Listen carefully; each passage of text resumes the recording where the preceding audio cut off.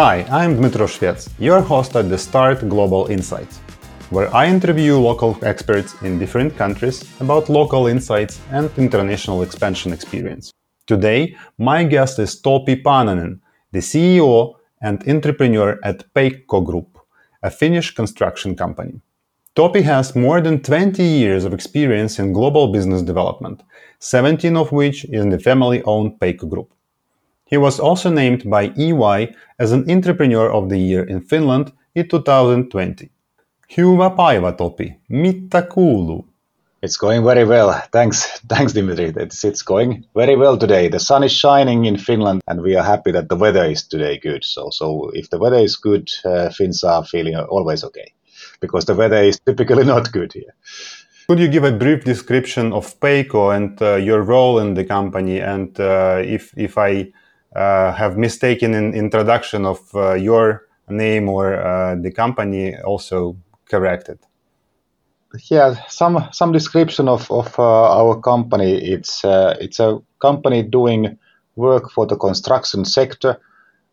We are a producer of construction materials, and our customers are builders, investors, precasters of various kinds. What we do is something out of steel. We have certain columns, we have certain beams, we have certain connection items for frame structures. So many things that typically you don't see in your buildings. They are there to hold up the building together, but you do not see them. That's our business. And Peikko is headquartered in Finland. We have about 2,300 people working for us. This year's revenue, we expect to have some 320 million euro revenue. And so in 30 countries, quite a small company to be so international, but still hoping to grow bigger. That's our objective. What is your role in the company? You named yourself in LinkedIn as an entrepreneur at Peikko Group. I think the titles are titles, and if I would be promoting myself as a CEO or whatever, that's kind of the way. I'm basically the ambassador of Peikko, the forefront of Peikko, to kind of lead, hopefully, the company to the right direction. My role is to manage the company as a family business owner. I of course, I'm both owner and the leader, which is a kind of double role, but so far it has worked fairly okay. So we have been growing in the last 17 years from 35 million euro company to the current level of let's say 320 million euro company as an estimate for this year.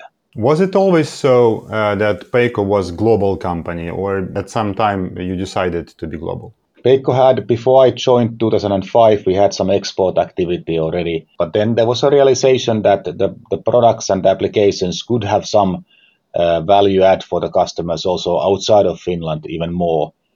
And then we started the globalization efforts back in 2005. I would say very aggressively as well. In our case, internationalization also meant that we need to provide the technical service for our customers in the local language. So we needed to have teams in other countries where we wanted to sell. And then also, in many cases, we had factories. So we are currently having some manufacturing activities in 12 locations. So the closeness to the customers was kind of required. So we were, in our language, we are not talking about the export, we are talking about internalization in many ways. How do you think, so you said that you increased your turnover from 30 million to almost 300 million, within this more than 15 years. Would that be possible if you stayed in Finnish market? It depends, of course, what is your business. Of course, you can always sell many things for your local market. But for us, it was kind of like a natural that we are believing on the beauty and the extraordinary nature of our products, and we want to spread the gospel of these products all over the world, let's say. And we have been focusing very decisively on certain applications, certain key strengths, and that has been good for us. in this conservative business of construction materials, it has taken time, yes, but so far so good. How do you go abroad? I mean, is there any roadmap or approach that you use when you select in new countries, or you decide that we will expand further? Of course, you need to look on kind of the basic parameters of a certain country, whether your products or services are needed there in principle, and that of course we have been doing, and then you need to do maybe a little bit of study around. You need to visit possible customers, organizations, and then you just have to start activities, and then you will see whether you are there in the right time, whether the first persons you are recruiting are actually good guys, or you have whether basically you are making a good choices or bad choices, and then fairly fast you need to make then decisions on whether you increase or whether you decrease that organization. Sometimes it has worked, sometimes it has not worked. It looks like a startup approach. So you have a hypothesis if it will work, and then you check it, and then if not, then you recheck it and redo. Or how do you understand that this is correct choice and this country is the one you should proceed with? This is a startup approach, and with startups you have to be also fast to make moves in many directions. So you want to scale up, but you need to also scale down, and I think the Ukrainian example of us was in one part of it was a failure, because we set up a small team back in 2007-8. But then if somebody remembers still those times in 2009, the whole construction market was totally dead.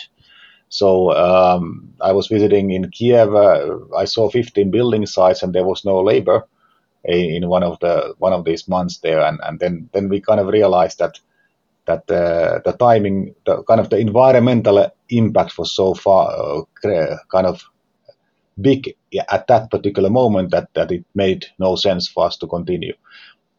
Sometimes these kind of things also happen, but yet we are having some we have had customers in Ukraine ever since, even though we have no own team currently. Okay, interesting. How do you think, is it important, like in your case, I see that you are taking a very active role in this internationalization as CEO, yeah, but more maybe as a business developer. How do you think, like your personal opinion, is it important that for a small company or a medium-sized company, the owner and the manager of the company takes a proactive part in global expansion? Should it be like a strategic priority for the company if they decide to be global? Of course, it always depends on the kind of the capability of the entrepreneur with regards to the language, regards to the many other things, availability from the other points of view, like family, etc. But I see that if the decision making capability has to be in the forefront, and whether this is the entrepreneur or somebody else, you have to make decisions then and there when you meet the clients and the partners in the let's say foreign country. And I think this is essential, that there has to be people who are empowered to make decisions. In our case, I have been myself involved. I'm having fun with it, to explore new cultures, to see new people. Like during one of these visits, I was meeting you in those times in Kiev, which was fantastic. But it's kind of like you have to have the time and the dedication, and of course, if you want to internationalize, you have to have an objective, and you have to have the best resources to do that. Very often I hear from Ukrainian exporters that let's do some expert. If it works, okay. If not, then we won't invest in that. So they do not invest in internationalization beforehand. There is such a mentality that you should first earn something and then invest in that. Is it possible, from your experience, is it possible to be successful at foreign markets without proper preparation for that and investments in developing this direction? I think in today's world, in most of the businesses, this is no longer possible. So it's kind of like you come to see a customer and say that I'm just going to try now to sell in this country. Would you like to buy from me? So the kind of this sales pitch doesn't work. Obviously, it's important to get information from various countries and kind of try out things. But if you need to go, you want to try for your best for a certain period of time with a certain period of budget. So those you have to do it. You have to make the trial in a proper manner. And but of course you have to bet on money that you can afford. That's also true.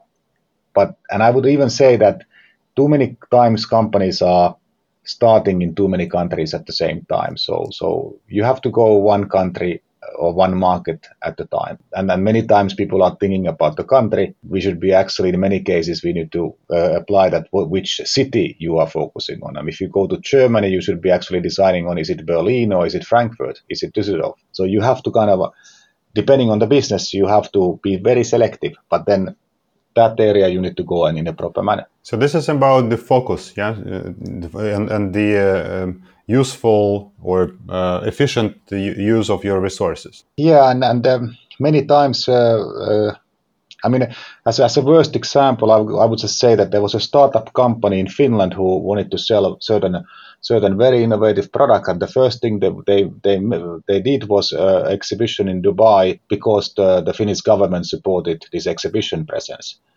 And I said that you are crazy. You are not even selling in your home country, and you are going to Dubai. Okay, they didn't like my analysis, by the way, but I haven't heard about that startup either afterwards. Yeah, especially the Eastern countries that are very peculiar. Yeah, and you need to establish the network first and understand the mentality and all that stuff.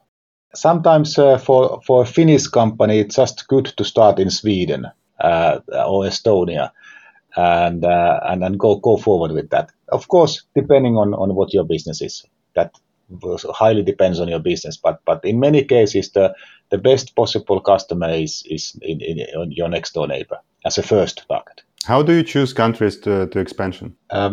Of course, we are working in the field of let's say modular construction, and we have a network of certain machinery manufacturers who are providing machinery for this precast manufacturing technology. So we are following up on to which countries those machinery manufacturers are selling their equipment, and then of course we know that there is a potential when these technologies are there. We are kind of following up on what's happening on the market. So it's basically where is the possible demand.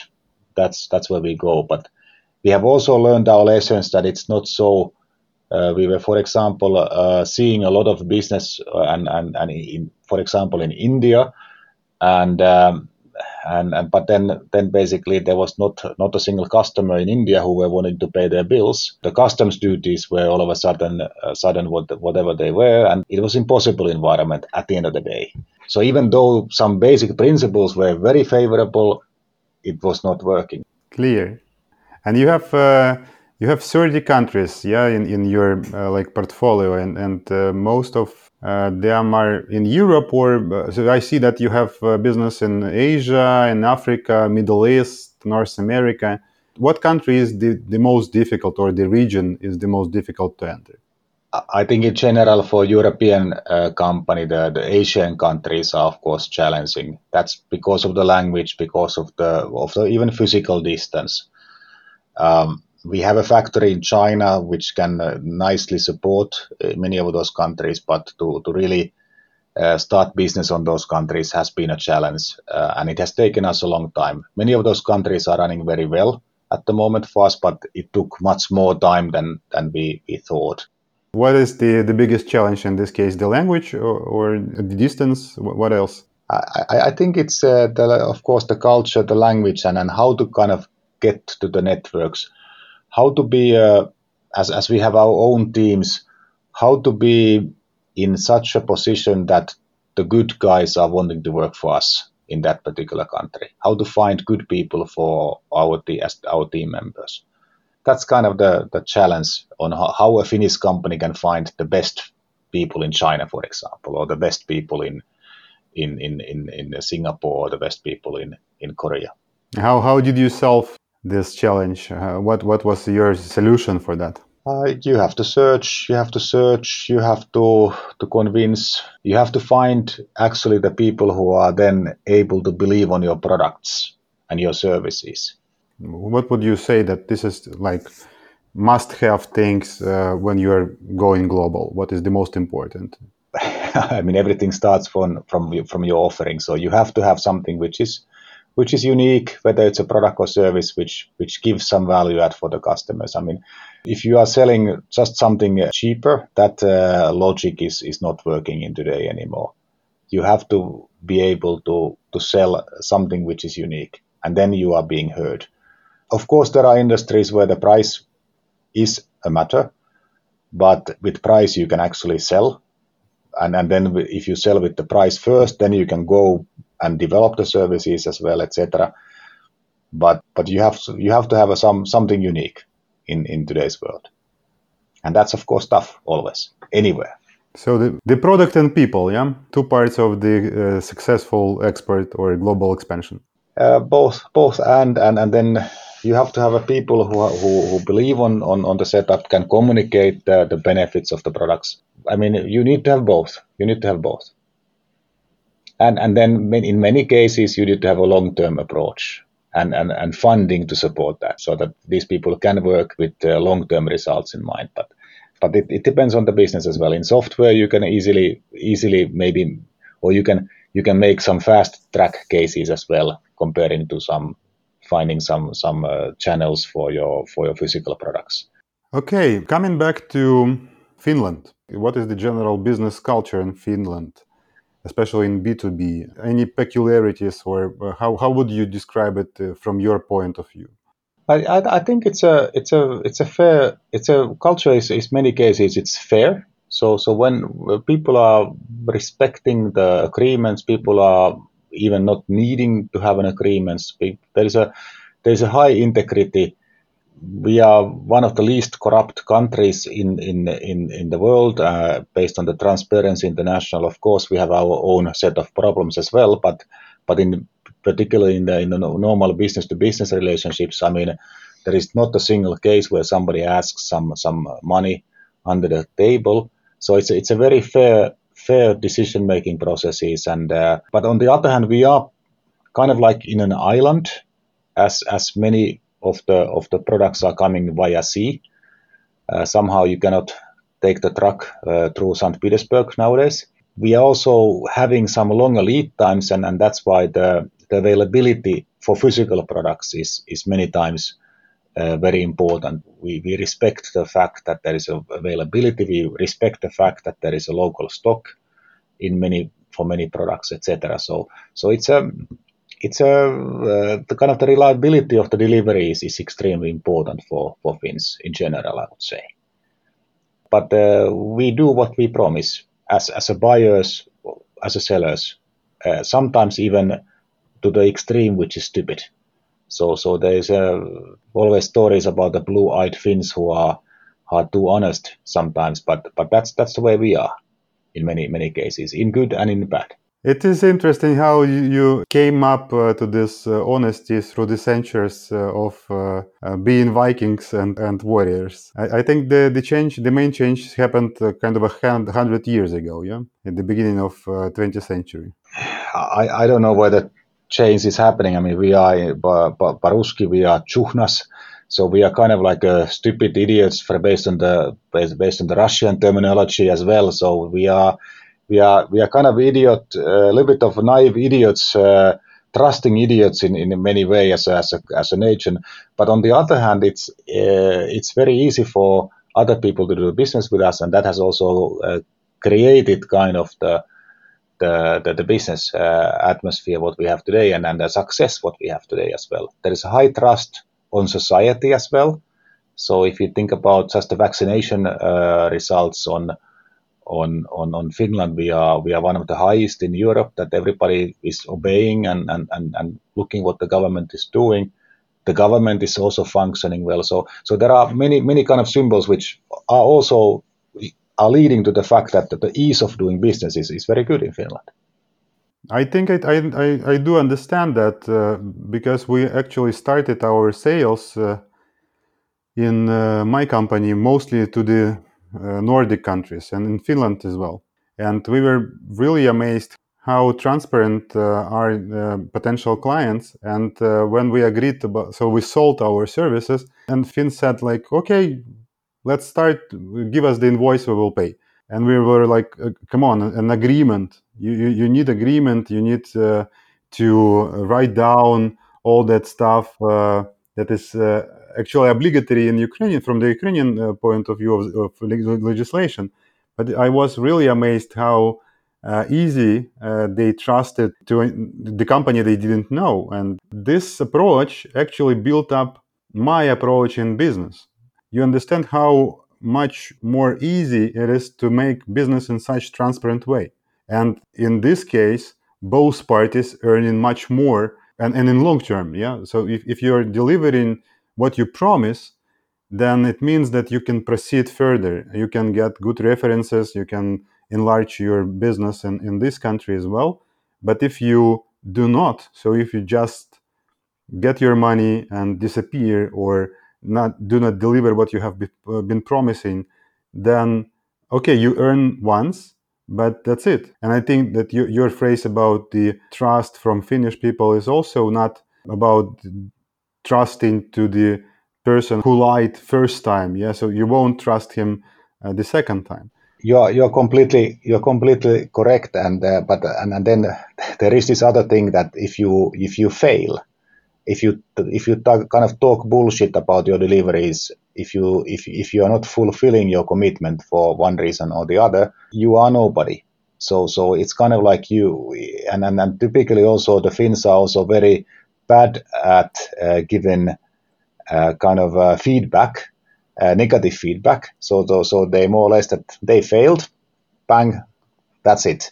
So they are also kind of a little bit of short term in that sense that if somebody is failing and or telling some lies during the process, then basically this is not the person or company to talk with any further, and that's it. So you can also lose the trust also in a simple way and or fast way, and it will be difficult for you to understand what happened. Because the Finnish person is just making the judgment based on these trust issues, let's say. So if you are failing with deliveries, you need to really, with Finnish clients, you have to tell in advance that by the way we all of a sudden have issues and we have a new schedule, etc. So pre-information on these issues is extremely vital with Finnish people, Finnish customers. Taking into account this transparency and openness, how easy it is to approach potential clients in Finland in a cold way. If somebody will write you on LinkedIn as to the CEO of international company in Finland, how would you react? Would you answer and give them what they want, or is it difficult to approach in a cold way, or not? I think it's perfectly okay to approach, but of course you have to have some story, and I'm being approached by multiple Ukrainians even via LinkedIn almost every week, and I'm always replying.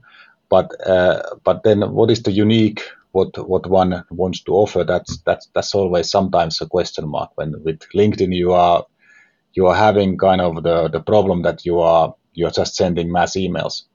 So I think the problem with the cold calls is that they are done in a mass way, and then you kind of approach nobody. I would say, particularly if the Finns who are in need of this trust, you have to really personalize your message. Show that you have actually studied the website and show that your service or product could fit to the company in question. Of course, there are companies who are kind of locally oriented, and they may be more or better approached via networks. But I think we also see that not the whole wisdom of the world comes from Finland. We understand that. And that's why we are quite open to talk with people from other countries. And I think it's good, and particularly in the software side of things, I think Ukraine has a very good reputation, and I would encourage Ukrainian software developers to contact possible Finnish clients. I think that would be good, but even there is a need to also travel and then as a second step or third step also meet the clients and have the own references in good case. I have seen cases where I have been approached by different companies, but they are not able to describe what kind of references they have done for other customers. So I think the references are very important for at least for me and I think in generally in Finland. People want to see something concrete. People are not wanting to believe on some talk. They want to understand what this company has really done. Mm-hmm.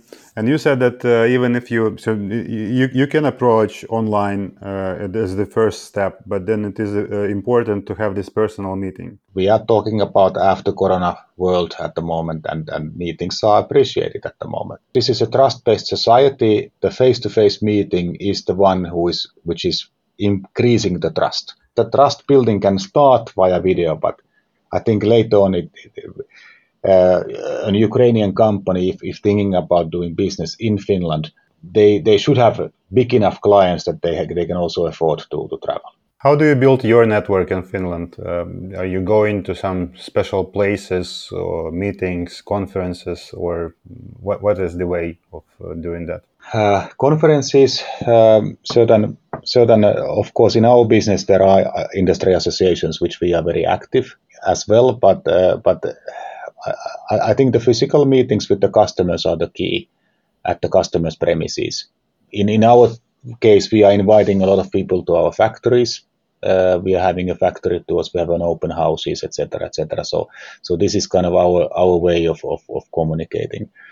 The role of exhibitions is very limited in Finland, and I would say the world of exhibitions is starting to be over, I would say, unless there are some key global exhibitions like some German large exhibitions which everybody within that industry is visiting. When you do a negotiation with Finns, is there any point that you should pay attention to, or what is the meeting culture in Finland? What you should know before? One thing that some non-Finns are doing a mistake, that when Finns are quiet, they can fool you around with the quietness. The Finns have a very good capability to be quiet for a long period of time, and you should not be irritated or worried or anything like that. They can be just quiet. And there was one Austrian company, and then they made a big mistake. I mean, the buyer was just quiet, and then the price went down and down and down, and so you have to bear the quietness. Okay, there is not always the necessity to say anything. Also the trick what some buyers are using, because they can be quiet and then they can make the seller very uncomfortable, and so you need to be aware that. You have to be on time. I mean, time is really respected, so you have to be punctual. I mean, not maybe as punctual as the Swiss are, but you have to be punctual. It's a part of this trust culture that if you agree, then you are there. And I have had customer meetings that we have agreed 3 weeks ago, the meeting time, exact time. Nobody has communicated anything in between, and then we just appear in that size time point on that particular location. Is it common to have a long small talk before talking about the business, or you can go straight away? The Finnish small talk is very short many times because it does not exist. but in a way, it's okay to also have a small talk. It's perfectly okay. But typically the Finns are very subject oriented and they go directly to the business. But I think it's also good to have a small talk. And I think with the teams particularly, I'm missing sometimes that there is no small talk. People are just not even interested on the other person. So we should create small talk culture. And I'm respecting that many times when somebody has the time to ask a question on how are you doing. Thank you, Topi, for the conversation. Maybe the last question to you is what would you advise to Ukrainian exporters in their global journey, or maybe in entering Finland? Just do it. I think in many cases people are thinking too much, and you need to just start doing. I think there is no great strategies and great business plans and market studies. I mean, sometimes you just have to go and see the possible clients and then do it. With good intentions, with the energy and drive, you can achieve a lot of things. That's how it goes. I mean, and then you will see. Then you will see whether your product and service is applicable or not. That's the best market study, that you make a sale or you don't make a sale. Okay, thank you. Thank you for being with me at this show. Hey, thanks a lot, and I wish all the best for Ukraine and for Ukrainian exporters in particular. Thank you. Hey, thanks a lot.